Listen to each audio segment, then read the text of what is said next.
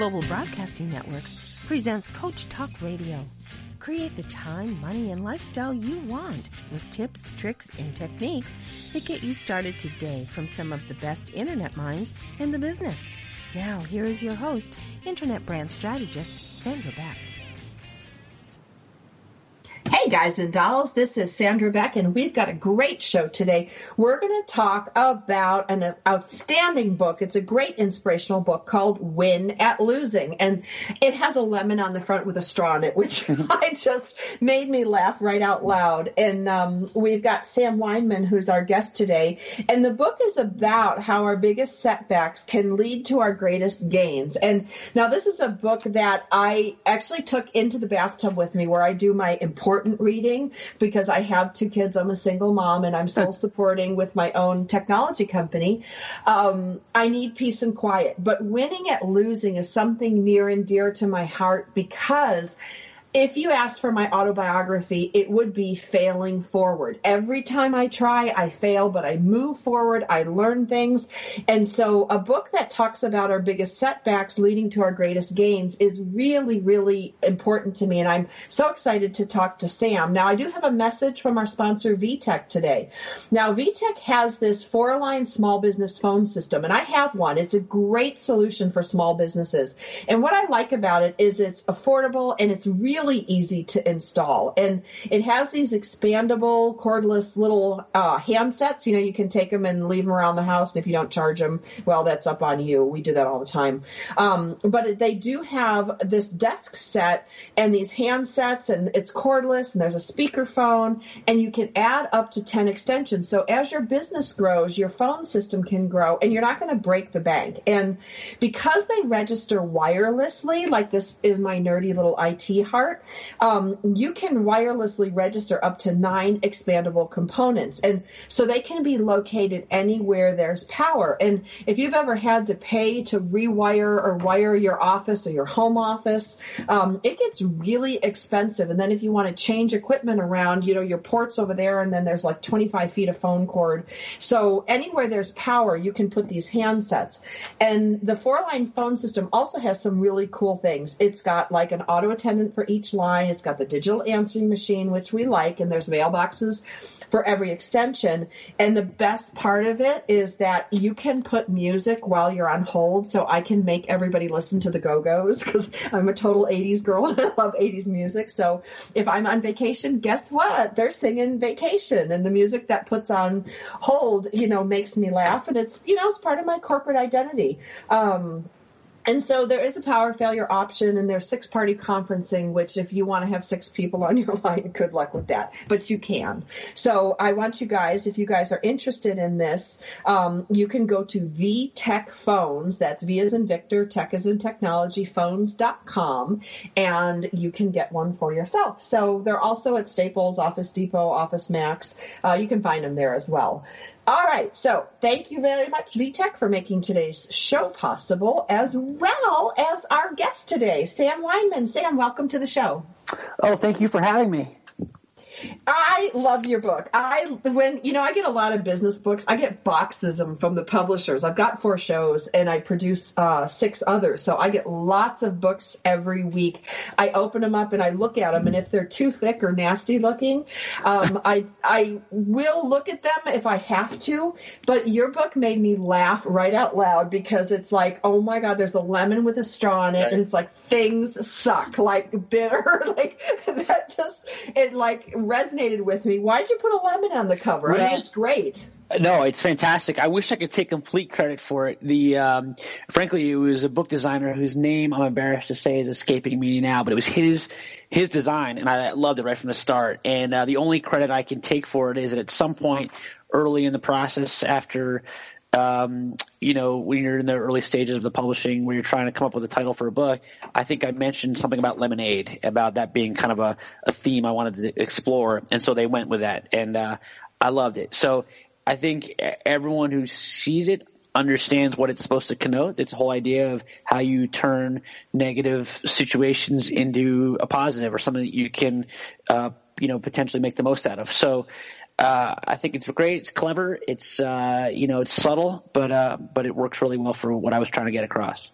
Well, and it was a really, pardon the pun, fresh take on that whole, when life gives you lemons, make lemonade. Everybody's heard that. It's trite and true and whatever. But to put a straw in a lemon, it was really funny. And I like that. And I thought it also made the cover, I'm a book person, so I'm going to dig around your book, and I like to give them as gifts.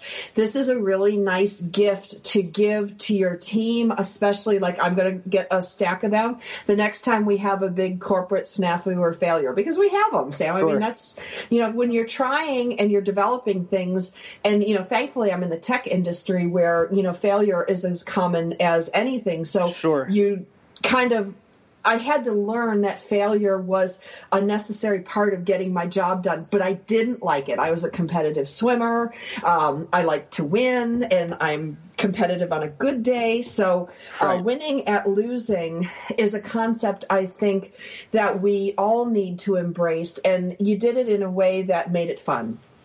Well, thank you. That was the intent. It's a book that deals with heartache and disappointment and some pretty serious stuff, but it also attempts to put a lot of those failures in proper perspective. I mean, my background is in sports, so there's a lot of sports in the book, and certainly when we're talking about losing in sports, we're not talking about the end of the world. And so, there is an aftermath that you need to embrace and find what you can take away from it. So I was trying to, kind of reflect that in the tone of the book, which is that, we fail, we fall on our faces, and we move on. And I would say, it's interesting you said, we're going to wait until we have our next failure to give out the book. And I would make the argument that the book isn't just for how you respond to failure, but it's also a book about how you go into various endeavors and how you take risks, so that when you are weighing the risks, you realize, well, even if I mess up, or even if this doesn't work out, I will extract valuable experience from it. So I guess that's my subtle way of saying you should buy the book now. No, I mean, I'm great. I mean, that's, this is talk radio. This is not, an oligarchy or some sort of monarchy. I must rule. And, and I think it is interesting because when I formed my company, it was kind of thumbing its nose, I'll be honest. It was thumbing its nose at corporate America because I got spit out in the real estate industry. And I went to Northwestern. I got my master's degree there. So I got a good, background with this stuff. But I felt very restrictive. And I'm that type of person that, maybe I'm Andre Agassi. I don't know if you want to go back and find things. I want to do things my way. Right. And so when I formed my company, I was a single mom with 2 kids. So I formed my company, Motherhood Incorporated, women to work from home in the tech fields. And everybody was like, you can't do that, Sandra. Your perception of work at home moms is moms coming to work in their PJs. And I'm like, guess what? I'm in my PJs right now, and I can still program circles around you. Yes. And, so it was a little bit cheeky and, kind of in your face kind of thinking, but there were big failures. My first and second company endeavors failed. And, I've had to regroup, redesign things over the last 15 years. And my dad always says, I'm like that. I had to look up what it's called. Those Bobo dolls from the 60s, like the clown doll where you punch it in the face and then it hits the ground and it pops back up. Right. Exactly. And thankfully that's in my nature, that competitive nature. But, and then I got 2 kids that they're like Ferdinand the Bull under the tree sniffing flowers. They weren't given that competitive gene. Sure. So when they get knocked down, I've really struggled with how to teach them to get back up, but that losing is just a part of the creative process. Totally. And I think it sounds from your story that one of the great gifts that you were given is the fact that you did fail. You were exposed to failure and then you lived to tell about it. And I think that's kind of one of the underlying messages of the book, is that we need to allow ourselves to fail and recognize that we're able to recover from it. And we're also supposed to let our kids fail and, let them be exposed to failure in whatever the setting, so that they can realize, oh yeah, that hurt really bad and I didn't enjoy that, but I actually, I got past it and I was able to extract something positive from it. So, when you talk about how your companies fail, I'm sure it hurt. a lot and you were in a crummy mood for however long after it happened. But the fact that you were able to get past it and grow from it is probably a really valuable experience that more people need. Well, and it's one of those things, and this is why I really want to dig into your book. It comes to me naturally. And I think it's because, I always pick on my brothers, on the radio because I'm smaller than they are. I've got like a 6'4" brother, and we grew up in Buffalo where we're playing hockey all the time. And we would go on the pond, and my sister and like Jill and Jen would not want to be on there. I would play goalie because it was the only way they would let me play. Right. And my brothers would run me over and I'd get back up and run me over and get back up. So I don't know what it's like not to get back up, and it's hard to teach something that's innate, and that's why I'm so fascinated by your book, because if you're built like I'm a little bit Pollyanna, like I wake up happy. I'm sorry, it's just the way I wake up, and so I'm pretty good at this stuff, but I didn't have to learn it, so I have a hard time teaching it, and that's what I'm so excited about your book teaching. Yeah, I mean, it's funny because you touch on a couple of really interesting things. One is, how do you teach your kids to be resilient? Like that's a real theme these days, and the reality is that a lot of it is just trial and error. A lot of it is allowing them to experience it and finding out for themselves. There's not like a 5-step plan to being more resilient. But like you described with your brothers on the pond, by the way, you're a woman after my own heart if you were playing hockey, because I'm a big hockey player and still am. So, but a lot of it is just because you were put in that environment. And, I think about the difference between, my kids, the older kid and the younger kid. Like it seems like in general, younger kids are a little bit more resilient because frankly, they're exposed to, the big brother who's tossed, kind of knocking them around, and they lose a lot in sports and contests, and they just realize that's part of the deal. And so, again, it goes back to the idea that one of the most important gifts you can give your kid is allow them to fall on their face and let them fall on their face, because from that comes the great realization that they are able to respond to it, and they have to sort of, apply some of these problem-solving skills that they need. Okay, the book is Win at Losing. Sam Weinman will be back after the break.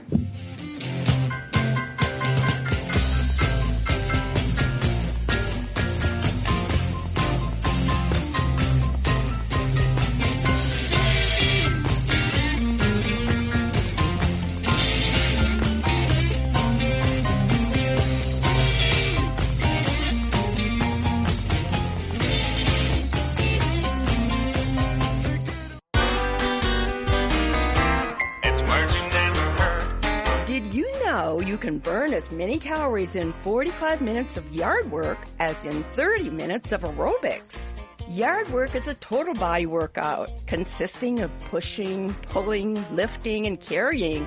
Using a push mower alone can burn 300 to 500 calories in an hour.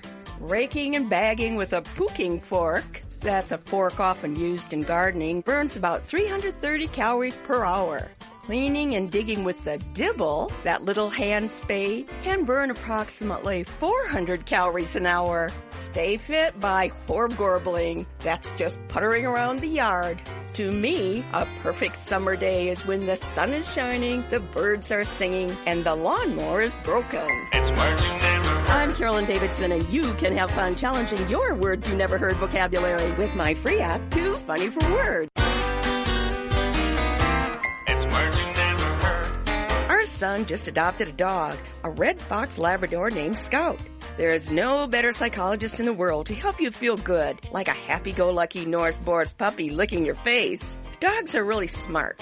If you think dogs can't count, try putting 3 dog biscuits in your pocket and then giving Fido only 2 of them. Your dog will be snuzzling or poking around with his nose to find the last biscuit. If people are really smarter than dogs, why are we the ones walking along behind them with the pooper scooper? The reason a dog has so many friends is that he wags his tail instead of his tongue. Even though owning a dog can cause us to become dartle-dum-doos or someone who spent all of their energy, dogs reward us by giving us their all. It's the best deal man has ever made. It's words you never heard. I'm Carolyn Davidson, and you can have fun challenging your words you never heard vocabulary with my new app, Too Funny for Words. Taking care of business every day. Taking care of business every way. Taking care of business. Hey guys and dolls, this is Sandra Beck of Coach Talk Radio, and I'm here with Sam Weinman, and the book of the hour is Win at Losing, How Our Biggest Setbacks Can Lead to our greatest gains. And we're talking about resiliency, and resiliency is such a hard thing to teach because when I was growing up, and I grew up, on the Upper East Coast in the hockey belt, and you just were told to get up. If you got hit in the thigh with a puck and you had a bruise the size of Toronto, you just sucked it up and you kept playing. And there wasn't a lot of room in my household, and I was raised in a German Polish household, so there wasn't a lot of room for complaining and crying and whining. And as a single mom raising my boys, I know the other moms and the other business mothers or business owners are like, oh my God, Sandra Beck is so tough. Because, when my kid gets knocked down on the soccer field and somebody's running out with a pen light to look at his eyes to see if he got a concussion, I'm like, get up, he didn't hit you that hard. But if you don't say get up, like my brothers are always like, get up or stop crying. Like, It's not that bad. It isn't that bad. I still have all my limbs, both eyes work, and I think my brain is in the right place. And I'm not saying we shouldn't be careful and shouldn't be quiet and considerate to our kids and our people, la, la, la, la. But if we are always worried about a head injury or a, hangnail or an infection, how do we raise resilient kids? And my older son, he's 13 now, he's been staying up late at night because he's like a DC comic freak, and he reads his comic books. Then he's got to watch like Flash and Supergirl and all these things. And he's got, sports. He's got all these other things to do. And Sam, I'm like saying, look, dude, you got to go to bed. Like you're not doing well in math because you're tired. Smart kid, honors math, but nobody can do it when you're tired. And finally, I just said, you know what? Screw it. Go ahead, kid. Stay up. Knock yourself out. And he did, and his grade went down to an F. And that was really hard for me to watch him go through all those emotions because nobody likes to fail. Right. I'll tell you, he went to bed last night at 9 o'clock, no 10:30, 11:45, nonsense because he's got to get his grade back up because he doesn't like seeing that F. And I'd rather see him get an F in 8th grade than get it in college or when it really matters. It's so funny. There was I saw it somewhere on social media. It was a school that had a sign out front. It was like a middle school about, if you're here to drop something off for your kid, don't turn back around and leave because your kid needs to figure out they need to bring everything on their own. And I talk about my son. We deal with the same thing. Once in a while he'll forget a book that he was supposed to bring to school, and he says, "Dad, can you bring it to school and get in trouble?" And the best thing I can do for him, and I can't say I've always followed through on this, but the best thing you can do in those situations is let them suffer the consequences of not having what they want, because the easiest way they'll learn it is to go through the pain of whatever inconvenience arises from forgetting something. Because if we constantly are there as a crutch for them, they are going to continue to rely on us, and they're not going to develop the skills to kind of handle these situations on their own. And like I said, as a parent, it's a really difficult thing to do because we don't want to deal with the tears and all the sort of anger that might arise from letting them saying no. Yes, from saying no. Yeah, from saying no. But it's a really important step in parenting. Well, and it's an important step in a company too. Like one of the things I find, Sam, I work with a lot of millennials because I'm in tech and I'm the old broad on the group, and I'm like kicking it old school going, you got to learn your DOS, you got to learn your basic, but these kids come to me and they're working, and they're great kids. Don't get me wrong. Yeah. But no has become like a dirty word in their language, and the instantness, like instant messaging, instant texting, instant everything. Like, we're not in the old fax a contract days. We're in auto sign, DocuSign, boom, done, 15 seconds, the transaction is over. And so patience and no are big fundamental parts of losing. See, because when you lose, it's a slow, agonizing process. Sure. It's not fast. And a lot of these solutions are not quick, and they can't be solved with 2 texts and a DocuSign. And so one of these things that, I want to talk about is in our high speed, high everything environment, you can lose quickly most of the time, but the losing process generally feels very slow, and it sticks with you. Completely. The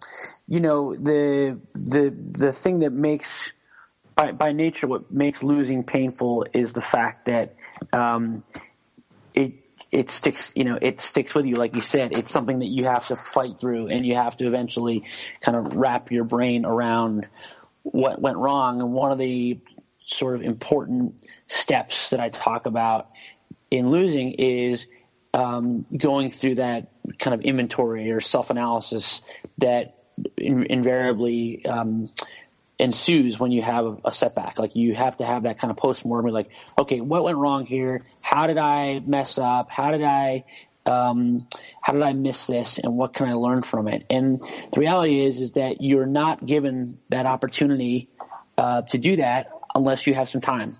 And that's where the painful part comes from, which is like you have to kind of look at things really analytically. So, if it was really quick and the pain was instantaneous, then you don't feel compelled to really deal with it. But when it's drawn out and you have to kind of marinate in the misery a little bit, that's when you can really find out a lot about what went wrong.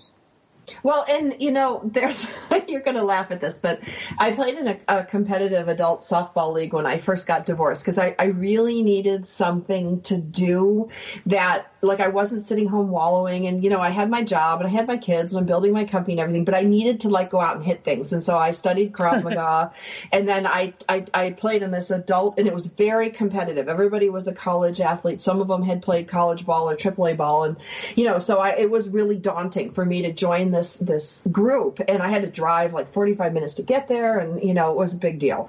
But the coach drove me absolutely bananas. He used to yell at me, "Beck, an error of omission or commission," and I'm like, I do not have a dictionary at third base. Like, I don't know what you're saying. And he would yell at me. And one of the things that I found, because I am a tech person, so I am, I could normally, I didn't have my phone at third base, so I couldn't pick out, look up the difference between omission and commission. Right. And it, it was one of those things where it's like, I made a mistake. I made an error at third, and it was a bad error. It probably cost us the game.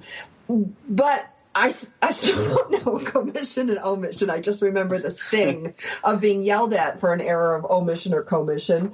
But there are times sometimes when you can do all the soul searching you want, but if the real estate industry tanks, if the guy hits a fireball at you and your reaction time isn't fast enough, right. There's some things you can't correct. And that's where, like, in the era of video games, and, I talk about millennials a lot because we do have a big millennial listenership here. Right. And, in video games, you got do-overs. You get right. 7 lives, you wait 15 minutes, your lives regenerate, and whoop, off you go. Well, I had a really hard time as I got older, too, where my reactions weren't as fast, and there's nothing you can do. You cannot go and work out any harder. You can't do these things, but that happens in business, too. There's things we can't control. Oh, completely. And that's actually a really important point that I make as well, which is that there is a difference between loss and failure. And so loss is something that happens to you. It's an event, and it's not necessarily something that's within your control. It might be, but a failure is within your control. A failure is something you did wrong. It would be, like you said, it's an error of either commission or omission, or where it's something that you had a say in. And part of the way we deal with loss is when we recognize, what? When I look at everything really closely, I realize it was outside of my control. There was nothing I can do. And, maybe we don't learn from that in the same way, but we do take away a really valuable lesson, which is that, well, first of all, we're not beating ourselves up because, we realize, okay, it was outside my control. Because sometimes you need to kind of give yourself a pass. The dangerous part is when people go too far in that direction, when they are making mistakes, when it is their fault, and they're not recognizing that, and they're not seeing that they did have a role in it. And that's so, between the two, I always say better to err on the side of being hard on yourself and being there's a psychologist who uses the phrase using healthy self-doubt, which I think is a really good thing, because the alternative is that is the worst case scenario, which is you messed up and you're not even learning from it. Well, and it's funny because, your failure versus loss thing, I looked at it a little different, and I'm not going to tell you how to write your book, but I looked at – There's always a paperback version. There you go, the paperback version. But I looked at it more as a two-step process because I took your failure versus loss thing, and I, that kind of, like the, A and B side. Mm-hmm. And I tried to apply it first to my company, and the two failures or something, or loss that I had, and then one to my divorce, because these were big, things in my life. And what I found is that I needed to take the divorce and the company changes, we'll say, and I needed to put it through the failure meat grinder first. Mm-hmm. And when it passed through the failure meat grinder, it went to the loss. And, kind of like what I looked at my divorce. My ex-husband left me, and he left me for someone else. And now, 8 years later, I can go, wow, we were not a good fit. There was nothing I could do to be the person he wanted. And the person that he ended up marrying is nothing like me, like apples and oranges.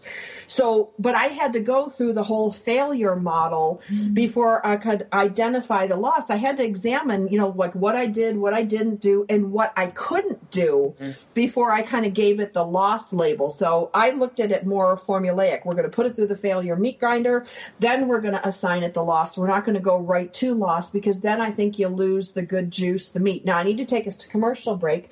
We're visiting today with Sam Weinman. His book is Win at Losing, How Our Biggest Setbacks Can Lead to Our Greatest Gains. You can find it wherever books are sold. And if you like today's episode, check us out on iTunes. You can also find us at CoachTalkRadioShow.com.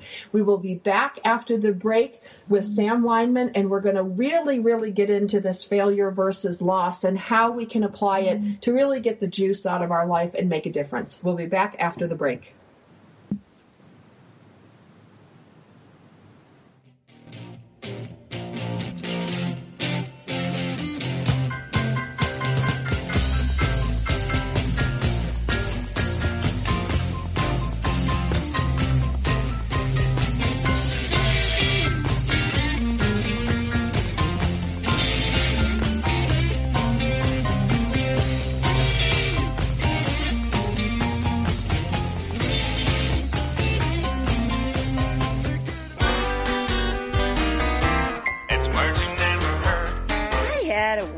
Weekend relaxing and reading through Mental Floss when I came across these rip-roaring R words. I recognized a few of them, such as the old 18th century Scottish word ramfeaseld, which means fatigued or exhausted. A couple more great R words are rucketly-tucketly, meaning crumpled or gathered up and ruched. Ruche is commonly used today to describe a flattering blouse or top. Rabbity is a 16th century word for an innocent fool, while rafflekoppen is a rash, impetuous person, or maybe just somebody that gets carried away with our words. It's words you never heard. I'm Carolyn Davidson, and you can have fun challenging your words you never heard vocabulary with my free app, Too Funny for Words. It's the Fitness Minute with fitness expert Annette Hammond. The American Dental Association estimates that 50% of American adults have some form of periodontal disease. Tooth loss is not the only result. According to Harvard Medical School, gum disease increases the risk of diabetes, cardiovascular disease, chronic respiratory disease, pregnancy complications, and even dementia. Signs of periodontal disease range from gingivitis, which is mild redness and swelling of the gums, to advanced periodontitis, which is complete destruction of the tooth's bony structure. Inflammation caused by bacteria destroys tissue in the mouth and can cause a host of health problems. Preventing periodontal disease by brushing at least twice a day, flossing at night, not smoking, having a healthy diet, and getting regular dental checkups is the right plan of action. For the Fitness Minute, I'm Annette Hammond. Taking care of business every day. Taking care of business every way. Taking care of business. Hey guys and dolls, this is Sandra Beck and I'm here on Coach Talk Radio, and our guest today is Sam Weinman. He wrote a book called Win at Losing, How Our Biggest Setbacks Can Lead to Our Greatest Gains. Now, there are some old, like, I forget what you call him, my dad says him, he's 83, like the old stuff he says, he's like, oh, well, you know, the greatest learning is to fail. Right. And, you know, we hear those things all the time, but I'm, you know, a total nerd where I have to kind of deconstruct that and go, well, what do we get? Like, you know, our biggest setbacks can either knock us down, they can educate us, or they can give us the chocolate chip cookie.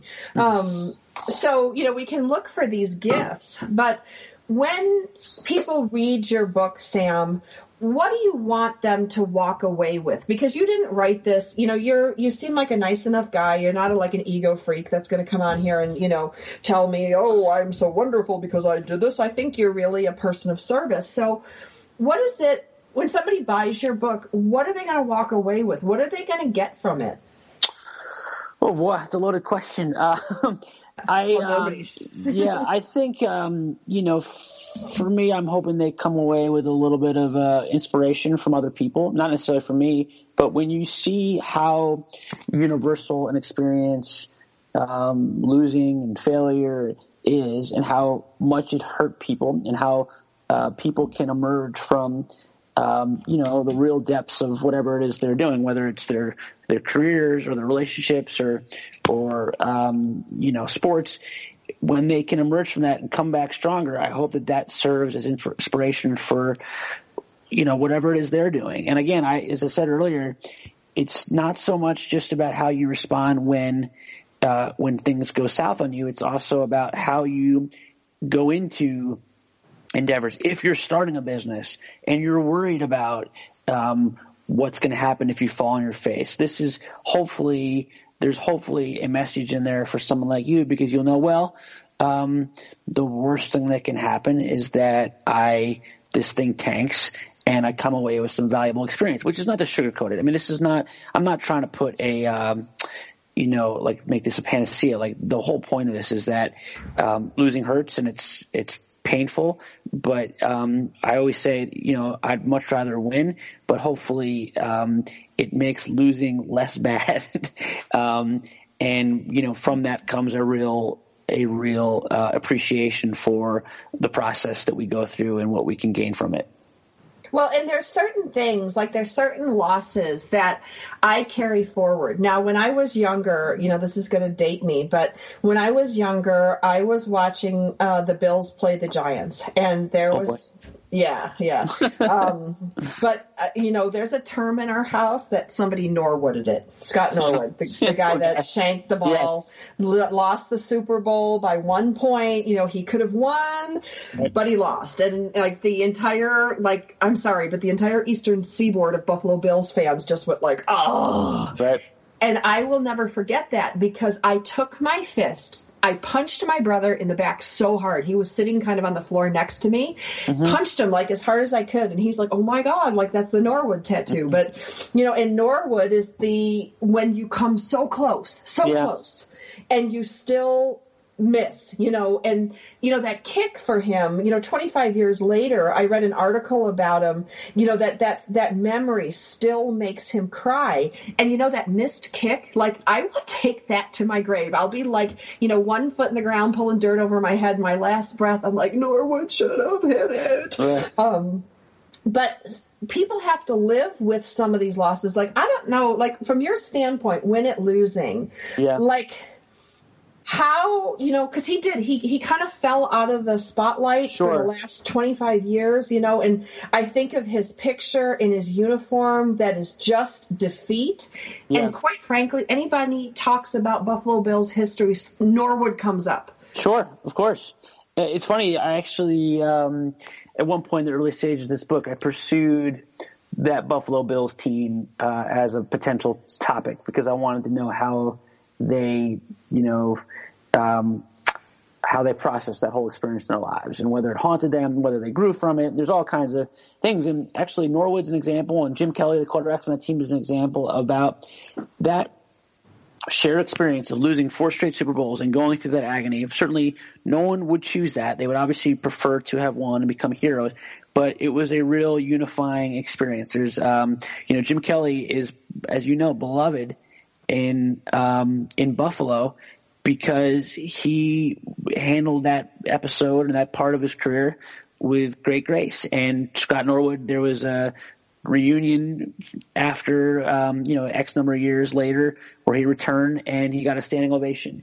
And, because to me, those guys are in some ways, like you said, symbols of the ultimate failures, but they're also in a way symbols of resilience because they're people who have lived their lives and people realize that they had to kind of carry that cross for a long time. And they emerge from it and they have kids and they have families and they have careers and they've found a way to kind of power through it, however painful. And so, in some ways, very few of us are going to have a Scott Norwood moment where our great failure is going to appear on national TV, but we all have these moments in our lives where we feel like nothing possibly good can come from this and ultimately something can.